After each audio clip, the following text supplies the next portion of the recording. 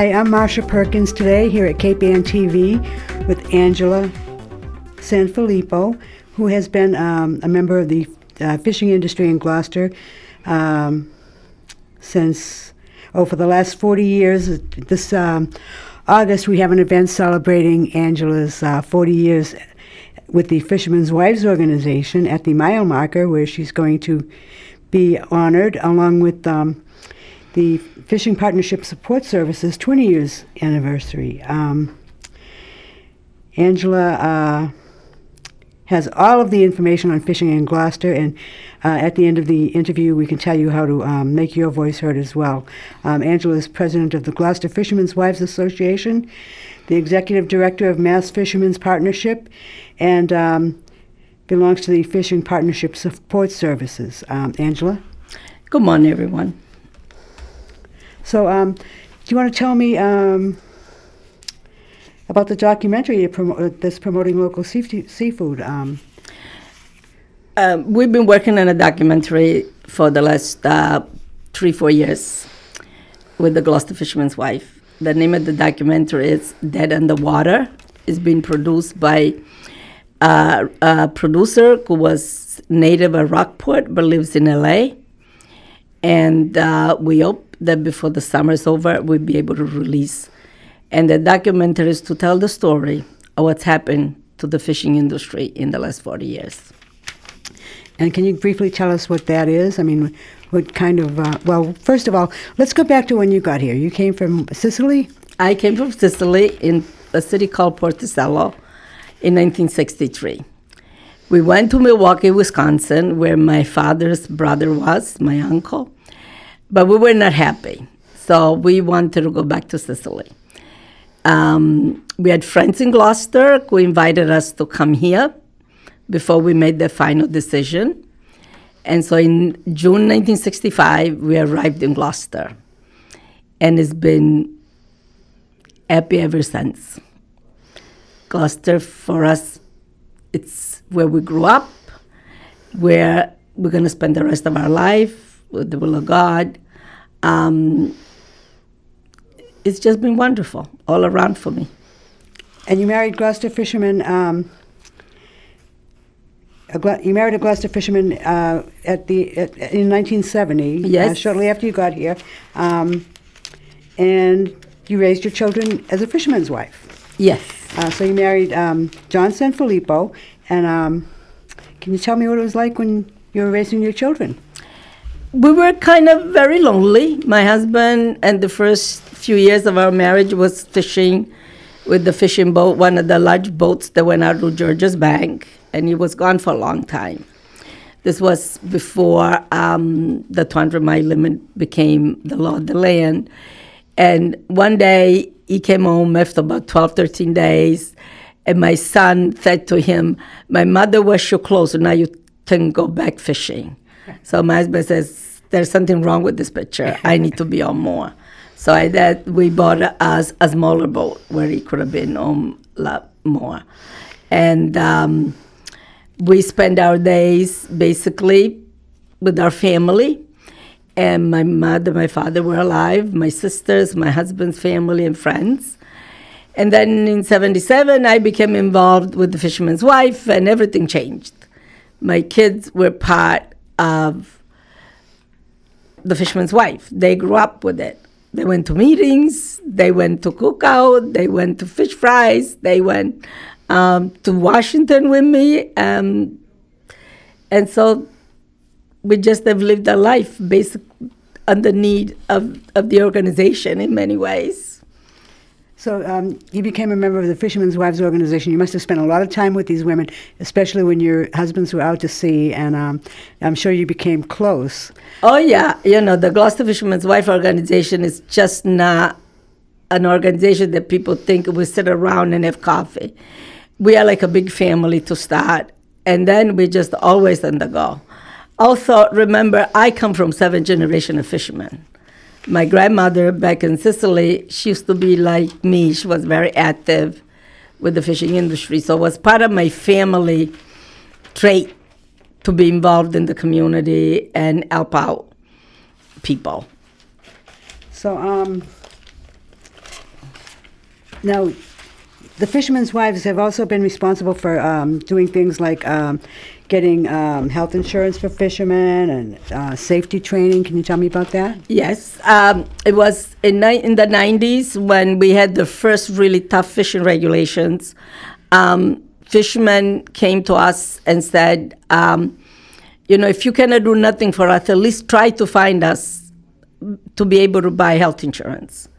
With that said, we went to Senator Kennedy, and at that time we also went to the Archdiocese of Boston and asked them to help us make this happen. And so we formed another organization called the Fishing Partnership Super Service today. Back then was a Fisherman Partnership Health Plan. And with the help of our political people, we created this health plan program. And we put everybody that wanted to be part of being able to buy health insurance. The money came originally from the federal government, from the buyout money that was appropriated. And then the state of Massachusetts has been very supportive all through these years, to the point that the first year was funny. We didn't get as many people because people didn't believe that could be true, that this could have really happened. But then it went on for a long time until Massachusetts created the Massachusetts Connector. And then we moved people out of the health plan and put them in the Massachusetts Connector. And then we had the affordable health care that we worked on. I personally went to Washington 3 times at the White House to help Secretary of Human Service establish this health plan, because we knew that it was good for the people, no matter what anybody says.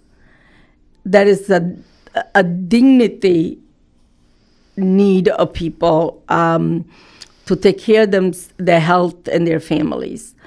And so now, as we moved out and really been an insurance company with the partnership, we started to do all those things that the fisherman's wife were doing in a small scale. We started to do them for the whole state of Massachusetts, such as safety training, CPR training. We did do all kinds of interventions, blood pressure, cholesterol, hearing tests, cancer screening. We work with Dana-Farber Institute. They bring their van to the wharfs and test people for cancer. And we also established 4 offices, one in Gloucester was already here, but then we established one on the Cape, one on the South Shore, and we made the one in New Bedford even a bigger office, where people all up and down the coastline are getting the service. People come to us for everything, and we are there for them. Now, you mentioned the 200-mile limit. That's foreign ships can't fish within 200 miles of our coast. No. Now, it used to be 12 miles, so Magnuson-Stevens, I guess, was created in 1976, and it started doing things like advancing the coastline and making things... Magnuson made the law that no foreign vessel could come in within 200 miles of the coastline, all over the United States, including Alaska and Hawaii. And basically, the U.S. government took hold of that resource that was within that 200 miles. They established the Fishery Council all over the country, and they started to make regulations. So that's the Magnuson-Stevens, and it's been revised a couple of times since then, and there's a program that's been, the fishermen are allowed to opt for, or that the regions are allowed to opt for, called catch shares, and it works differently in different areas. But I guess what this has essentially done is it's made a private property of a public resource. Exactly. This is what is done. But remember one thing, still the government owns the resource. People are given like temporary ownership by the catch share. And with that, then they run the show. They can make you survive, or they can make you go out of business. In a way, not so directly, but because the way the laws are and the way stock assessment are made, you never know. As my good friend Vito Giacalone always says, We're always one stock assessment away from bankruptcy. So, the fishing industry now, you say when you were a young wife, how many boats were there out there, do you think? We're talking about ground fish. There must have been at least between 200 and 300 boats. And what about today? We have 25 boats that fish for ground fish. About 8 or 9 of them go to Georges Bank. These are the bigger ones. And then we have the day fleet, which is reduced to the minimum of the ability because the boats, the stocks in the Gulf of Maine, the cod stock has been reduced very, very little. I give you an example. I know of a fisherman who, when they started catching in 2010, he was allocated 150,000 pounds of cod. And that was 50% of what he had caught the year before. Today, that same boat has only 4,000 pounds of cod. So that's why we can't find fish in the market. That's one of the reasons. What do you think the future of the fishing industry is? Do your children fish? No, my son was a fisherman, but in the 90s, we forced him out of the industry. We realized a young person cannot make plans for its future on something that one day you can fish, tomorrow you cannot fish. The future in the industry is bright because there is fish in the oceans, and that's the very important part of this whole thing. Despite whatever the scientists say and the stock assessment reports say, there are fish in the ocean. Our fishermen tell us every day, and we believe them because they have no reason to lie. Okay, now that, for instance, is I've heard from scientists that there aren't any cod in the ocean. They have restrictions on how many cod you can catch. Exactly. And I hear from the fishermen that there's cod everywhere. That is cod everywhere. This is what the fishermen are reporting. And they say they go out and they have to plan how to avoid catching the cod. And why is that? Because if you catch more than you're allowed, you will get fined. And the people in your sector will get fined. So people don't want to get in trouble. And they want to, the law is the law, and they want to respect the law. Okay. So if you catch, for instance, haddock, I guess there's a lot of haddock out there? Yes, right now there really is no restriction on haddock. There is a restriction, but it's so huge that the amount of boats that there are in Massachusetts will never be able to catch it all. Because we just have such a small fleet left. Now, suppose you catch, suppose you can catch like 60,000 pounds of haddock, and you can only catch 200 pounds of cod. Mm-hmm. Now you've caught 201 pounds of cod, and you've caught like 1,000 pounds of haddock. Can you still fish for the haddock? No, unless you have cod in the bank, basically. What I mean in the bank is that these boat owners, permit holders, they have to lease cod from another boat, from somebody who has decided not to fish anymore, and they can lease their fish to them. Because if you have caught your quota of any species, you cannot fish for anything else until you have some of those species in your portfolio. So in other words, you do the work, but you have to rent the right to work from somebody else? Yes, that's exactly the way it is. Is that from other fishermen? What do you mean? The catch shares, are they owned by other fishermen? Or? Yeah, there were a lot of people who, when the catch share program came to be, decided not to fish anymore. Their allocation was not enough to allow them to fish for a year to support a fishing boat. So they decided that they won't fish. They will put their fish into the lease program to get some money and to help other fishermen. And do you need to be a fisherman to own these catch shares? I understand that people can inherit catch shares. Yes, you don't need to be a fisherman.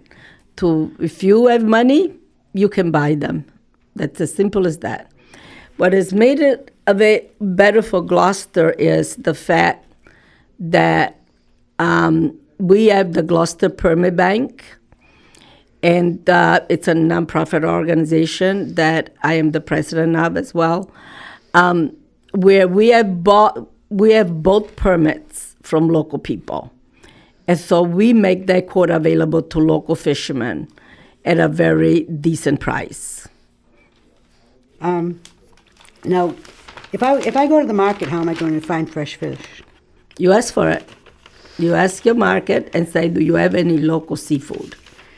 And this is very important for the public to do, because everybody has to play a part to allow this industry to survive to the next good time that will happen. Eventually, the scientists will decide that there is fish in the ocean. And so we need to be ready for that. So the scientists, how do they decide? They do stock assessment, and then they interpret them, and then they do computer models. The ball is in their court, and we keep hoping that they can see the light. You told me an interesting story one time about when you were young, you went to Woods Hole. Yes. Can you repeat that story? Yeah. Because this is very relevant today. When I became involved with the Fisherman's Wife and they were talking about the stock assessment, the first thing I did was I filled out a bus of Fisherman's Wife, and we went to Woods Hole to the oceanography that is there where these stock assessments are taking place. And so we can educate ourselves. What is this all about? And after being there all day, at the end of the day, they took us into a room where they had a dragger net on the ceiling and charts all over the wall. And they were explaining to us what they do. So we asked the question, how do you choose these stations that you're talking about? These stations are like, starts 1 point and 5 mile radius. And the guy, back then there were no computers. So the guy said, well, this is the way we do it. We blindfold somebody and we give him a dot. And he will throw the dot in the wall, and where that dot goes, we start there 5 miles radius. Today, they do it by computer model, but it's the same way. When they do stock assessment, not necessarily they do their toes on fishing ground. Their belief is that if there is a lot of fish, they should be all over the ocean. That's not true. That has never happened, and it will never happen. Like us, fish aggregate in their spatial places, the bottom, different areas. And until the systems like that, it's going to be very difficult for the fishing industry. Yes. Now, Al Catone, a local fisherman, told me that the way the scientists count the fish is like counting trees in a parking lot. I think that's probably pretty close to true. So I have here a fisherman's perspective on catch shares by Ben Platt, and he says that the catch shares program is a tool for redistributing wealth. So do you think that It's true. It's true. It's always been like this after Magnuson. It's been more like taken away from the poor to give it to the rich. So the way the regulation had played. And that's not just in Gloucester, that's all over. No, this is, Magnuson, it's a national law, applies all over the United States, Alaska and Hawaii, in different way for their fisheries. Many community around the country have been totally wiped out because a program like Catch Shares. We're still holding on, and we will hold on. And is there anything that somebody can do to make their voice heard and how they feel about what's happening and maybe to help the fishermen? Well, people should get educated, and when we have our documentary out, they will get educated. And they should let their politician know. And talk to each other. Call the fisherman, call a fisherman's wife and say, I want to learn more. There's moments that we do feel lonely. And the sad part that I was telling you early is that every fisherman that I know who fishes ground fish, it doesn't matter if it's Cape Cod, South Shore, Boston, Gloucester, but they say to me, it's so scary. I find myself to be alone on Georges Bank, and I look at the sky and I say, what am I doing here? I'm so far away from home. There's nobody around me. I am responsible for these people who have on my boat. And it's the same for the day boat. They go out alone, one man in one boat. And many times they do find themselves to be alone as well. And that is terrifying, but that shows the strength of a fisherman and his love and passion to be in that water. So these captains take the boats out, and they also take their crew. Now, you've mentioned health insurance and all of that. Now, are the captains responsible to provide health insurance? No, people have health insurance on their own. They come to our office, and we help them apply for it. And we always there for whatever they need. And I noticed that, well, at a meeting, at the same meeting I was talking about, you mentioned updating the Fisherman's Memorial. Now, anybody that knows Gloucester at all or has seen photographs of Gloucester has, of course, seen the fisherman's statue. And now we have the fisherman's wife statue. It's interesting that in every picture you see of the fisherman, the ocean is behind him. Mm-hmm. But actually, he's looking at the ocean. He's looking at the Houses ocean. are behind him. Yeah.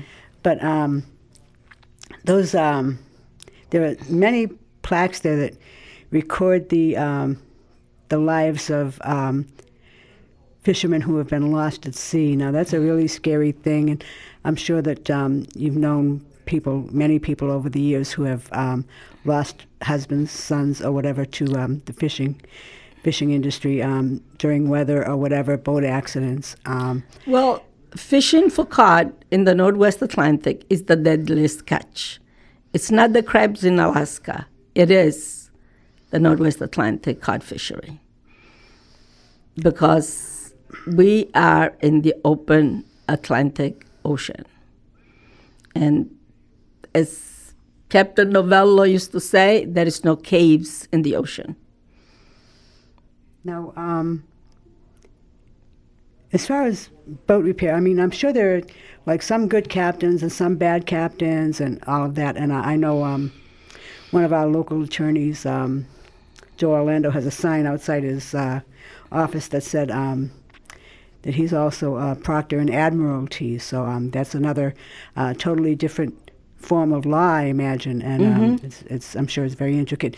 But if a fisherman gets injured, for instance, on a boat, then he needs to be, I mean, if he gets injured so that he can't work anymore, he needs to be able to support his family somehow. Well, the boats have insurance through the Jones Act. Unfortunately, it's not like workman comp. They pay a lot of money for it, and it becomes very difficult when people get hurt. This is really the responsibility of the insurance companies. Unfortunately, a lot of boats today, because of the way fishing is, they can afford to pay for health insurance. That's why you see fishermen go out alone. It's their boat, it's their lives. If anything happens to them, it's to them and not to anybody else. How much does it cost to take a boat out to fish? I mean, what if you have your boat? First, the boat costs a lot of money. Mm-hmm. You have your gas, your oil, and all. It's very expensive to go fishing. It's not a cheap way of making a living. The average price for one of our boats that go to Georges Bank for insurance, it's like $70,000, $80,000 a year. And for the smaller boats, it could be from $10,000 to $20,000. And when you only have 4,000 pound of cod for the whole year to catch, are you going to pay for it? This is why we are seeing a coming back of the family members to go fishing because of all these things. Now, the NOAA, that's one of the National Organization. I can't. Mm-hmm. How do you say that? The National Organization and Association, whatever. Anyway, they say that one of the things that they want to do is support fishing communities and fishermen in order to keep the communities thriving with the catch shares. They say that's one of the goals of catch shares. And then I see in an NOAA publication that one of their goals is capacity reduction. Exactly. That has always been the goal. Now, can you explain capacity reduction? Well, we've done a lot of it. There's been a lot of capacity reduction, meaning that they were thousands of permits. And now, for what I know, is they only have about, in the ground fish industry, they have about 1,100 permits, but only like 450 are active. I'm talking about the whole New England region. So they've done a good job, and they still think there is too many boats. So they give people incentive to sell their boats, to actually take the boat and their catch shares off the market. Exactly. So how is that helping fishermen?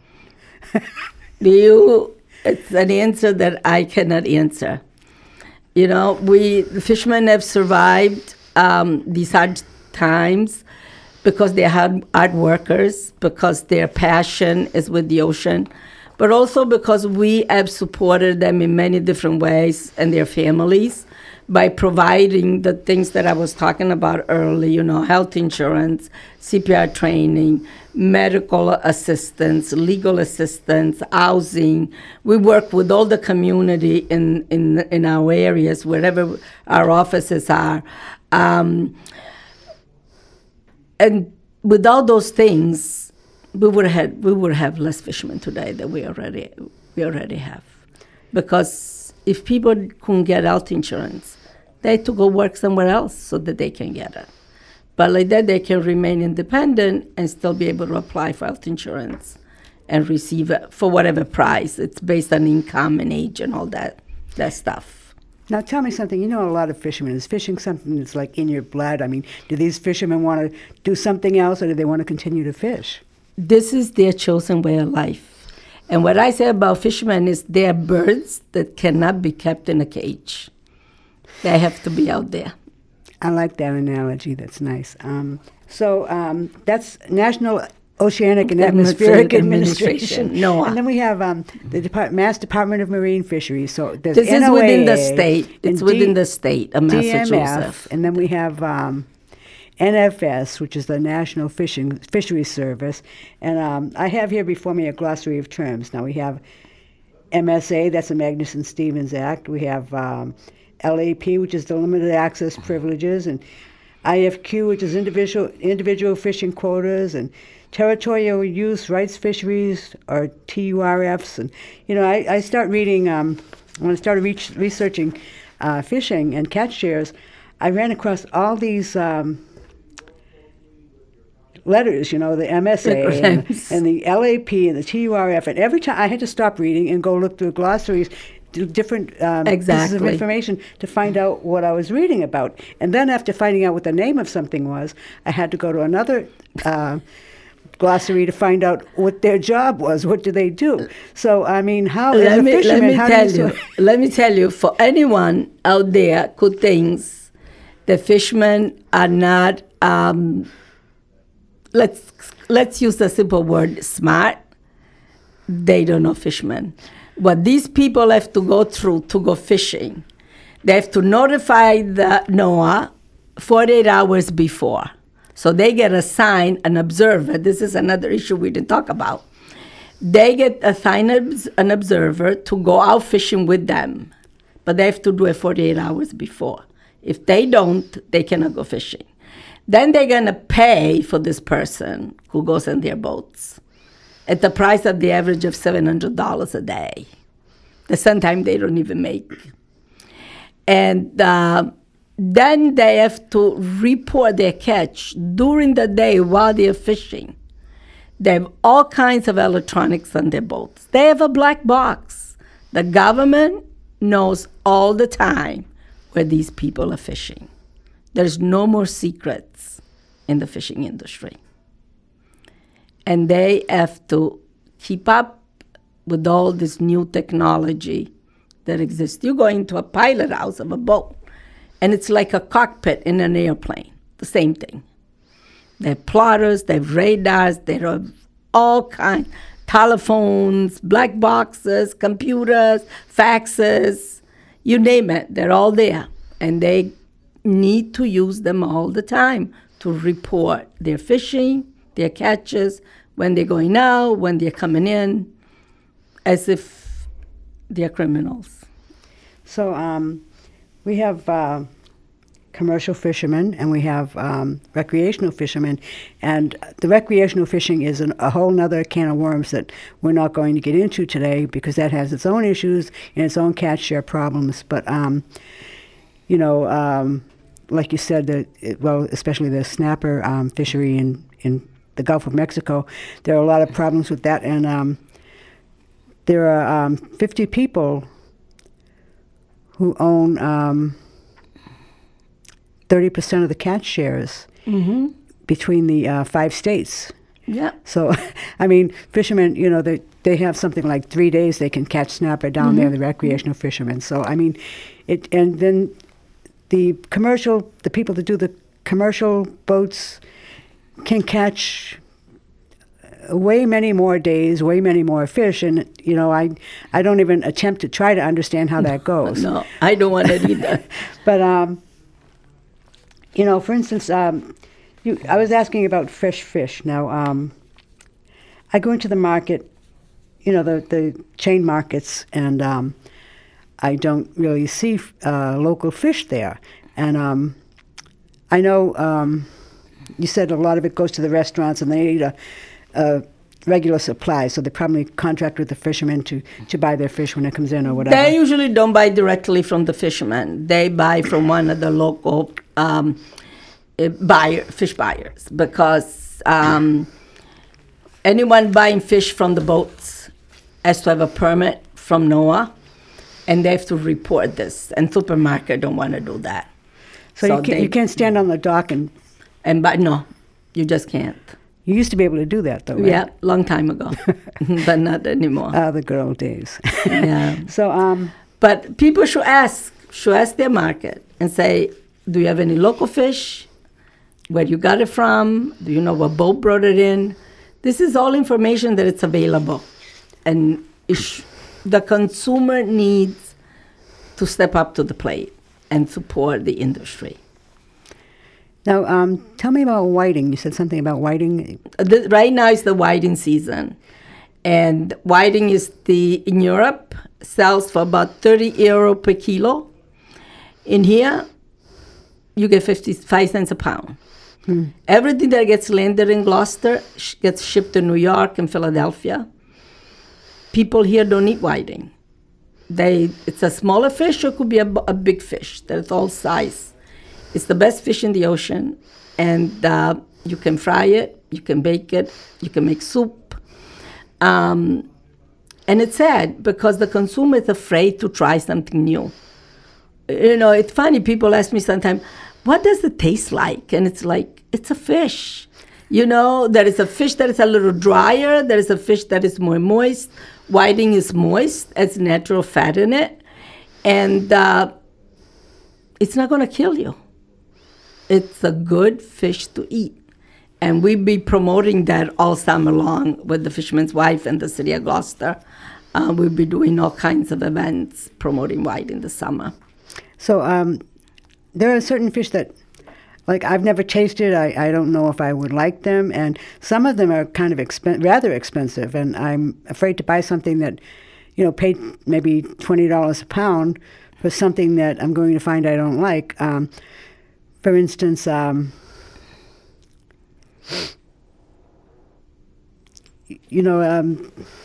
halibut it looks different than other fish. It's very white, and it's very expensive, and I hear it's delicious. Yeah, well, and I've never tried it. It's delicious. I honestly prefer a piece of cod over halibut. Because it's very expensive, because, again, it's very limited in the amount that you can bring in, and there is a size limit that you can bring in, and you can only bring I believe right now it's only one per boat, per trip. I might be wrong, but that's the latest news that I had. And it's a good fish, but I don't know why it's worth it more than haddock or cod or whiting. It's still fish, like everything else. I think I prefer cod too. I mean, Cod, the Fish That Changed the World is the name of one of the books I let me tell you, read. in May, I was in Portugal. And the first thing we were told was that the number one food in Portugal is cod. And every restaurant I went to, I ordered cod. I ate it in 300 million different ways, and it was delicious. And so, and basically all there, and it was funny because we were in Barcelona, and I asked a taxi to take us to a seafood restaurant, and he says, lady, in Barcelona, all the restaurants are seafood restaurant. And we should be that way because we are so blessed being in a community like Gloucester was perfectly geographically positioned. In front of us, we have the best fishing grounds. We have the Gulf of Maine, we have Stillwagon Bank, we have Georges Bank. We are so blessed that with a little more support from the community, we can go through the storm that we're going through and thrive again. And remember, fish is the last natural protein that it's available, and people should value that. One of the things too I like about cod is you can put it in chowder. I make great chowder, but New England, we love our chowder. Yep. And when I make chowder, I like a nice big fat piece of Italian bread with butter. All of the cream and the butter, the potatoes. I mean, fish may not be fattening, but when you add all that good stuff to it. Oh yeah, that is that is true. But I like it. The simpler, the better. I just don't like too many spices. It kills the taste because just last night my husband brought home a couple of whiting, and I simply poached them in water and salt, and then put them on a platter, and I put olive oil and lemon, black peppers, fresh parsley. I didn't put garlic because I can eat garlic, and I tell you, when I went to taste it, I said, I would pay $1 million for this. And people just don't know what they're missing. One of the things I really like on fish is dill. No, I like it on chowder. Yeah. I like the dill and chowder. But if people want to taste the whiting, then come to our event on August 24th. And because that's what one of the fish that we're going to be serving is going to be whiting. And the event on August 24th, you want to remind us what that is? That is the Fishing Partnership Super Service are doing an event to honor my 40 years in the fishing industry. It's a fundraiser event, but it's going to be a beautiful event, and we're going to be serving all local seafood. Now, there's another event this July. I think it's July 26th. Yes, it's the Northeast Seafood Coalition. They're doing a raffle to raise money for science. I'm on the board.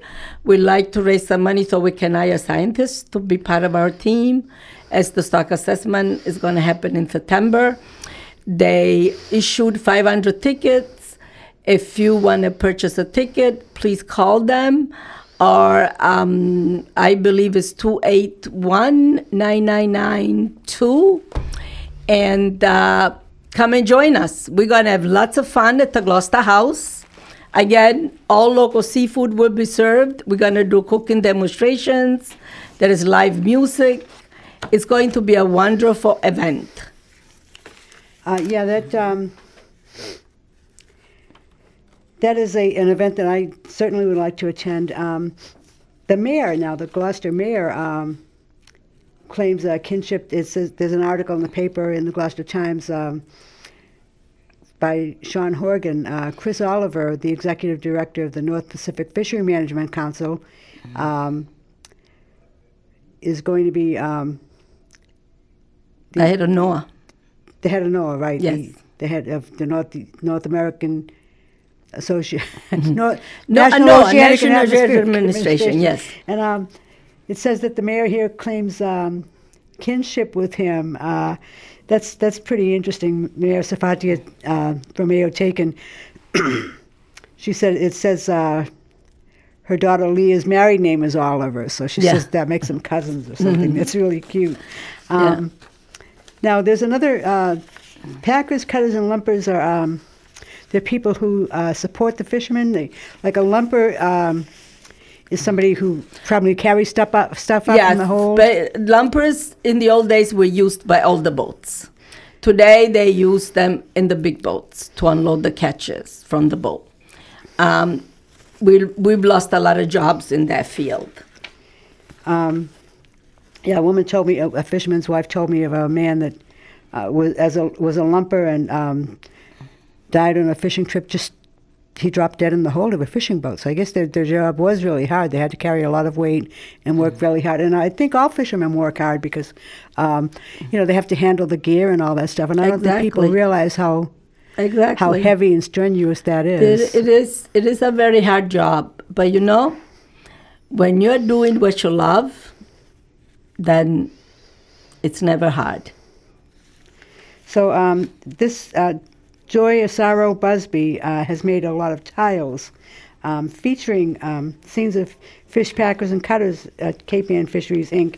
in the 40s. And this was incorporated into Fiesta this year. That must have been a really fun thing to witness. In fact, Fiesta is amazing. I came to Gloucester, and I lived right around the corner from Fiesta when I first came here. And the community is you just get a real feel for it. That's what it's all about.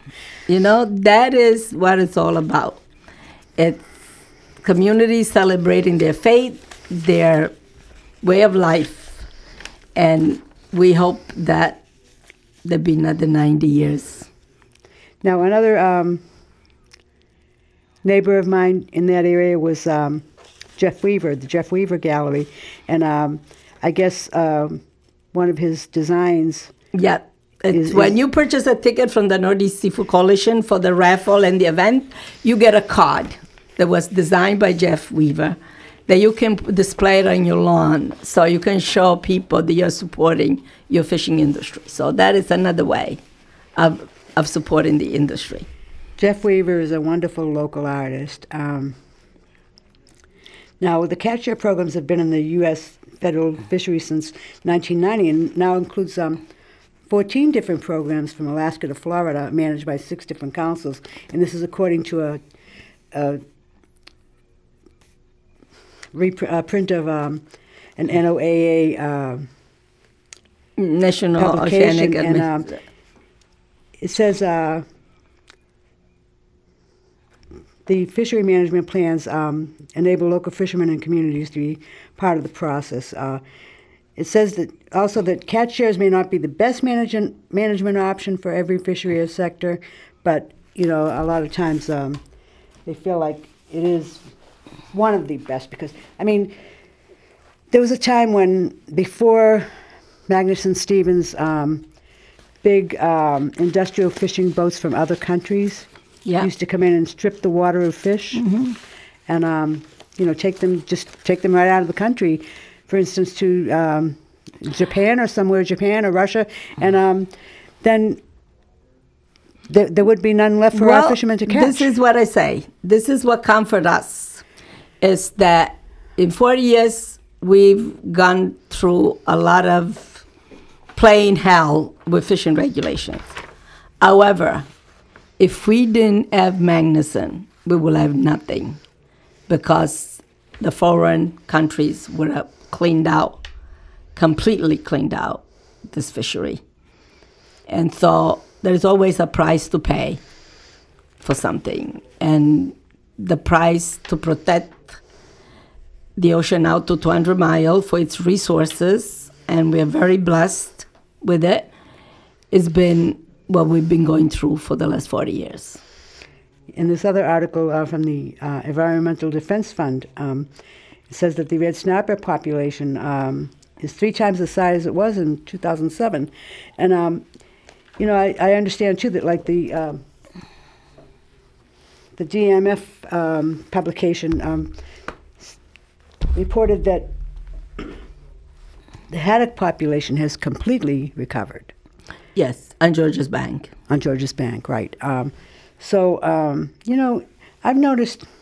I used to take my kids to Salisbury Beach summers when they were young, and we used to go to a place called the Black Rocks, and it was a place where they would go in and out of the rocks, exploring and hunting for crabs and periwinkles and different things. And one morning I woke up and my roommate was screaming, "Crabs, crabs!" And there's crabs everywhere.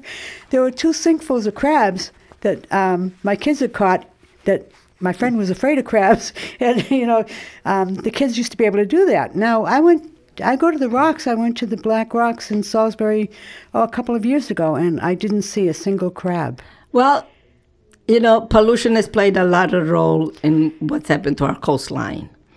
But, my grandfather used to say, the ocean changes every 7 years.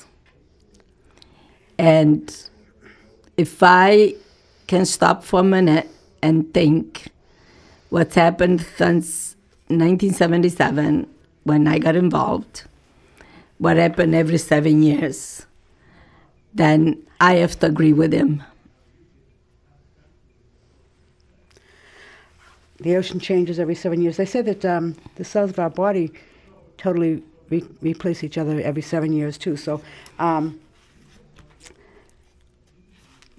I said, you can no longer get out to the dock and purchase fish from a boat. No. But I guess you don't buy fish?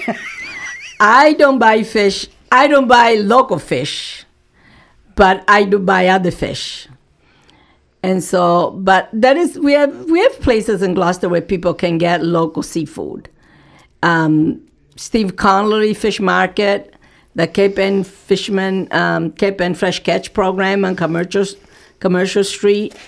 And I am sure that some of the local processor, if you need a good amount of fish, you can go to them and they will sell it to you.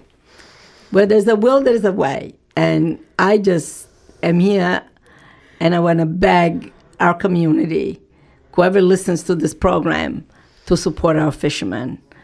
This summer, support us by coming to the Northeast Seafood Coalition event, to come to my 40th anniversary. You'll be able to talk to fishermen and mingle with them and learn all that you can. And get yourself involved. It's a fascinating world. We cry and we laugh at the same time. And we've had lots of fun in 40 years. Thank you, Angela. It's been nice having you today.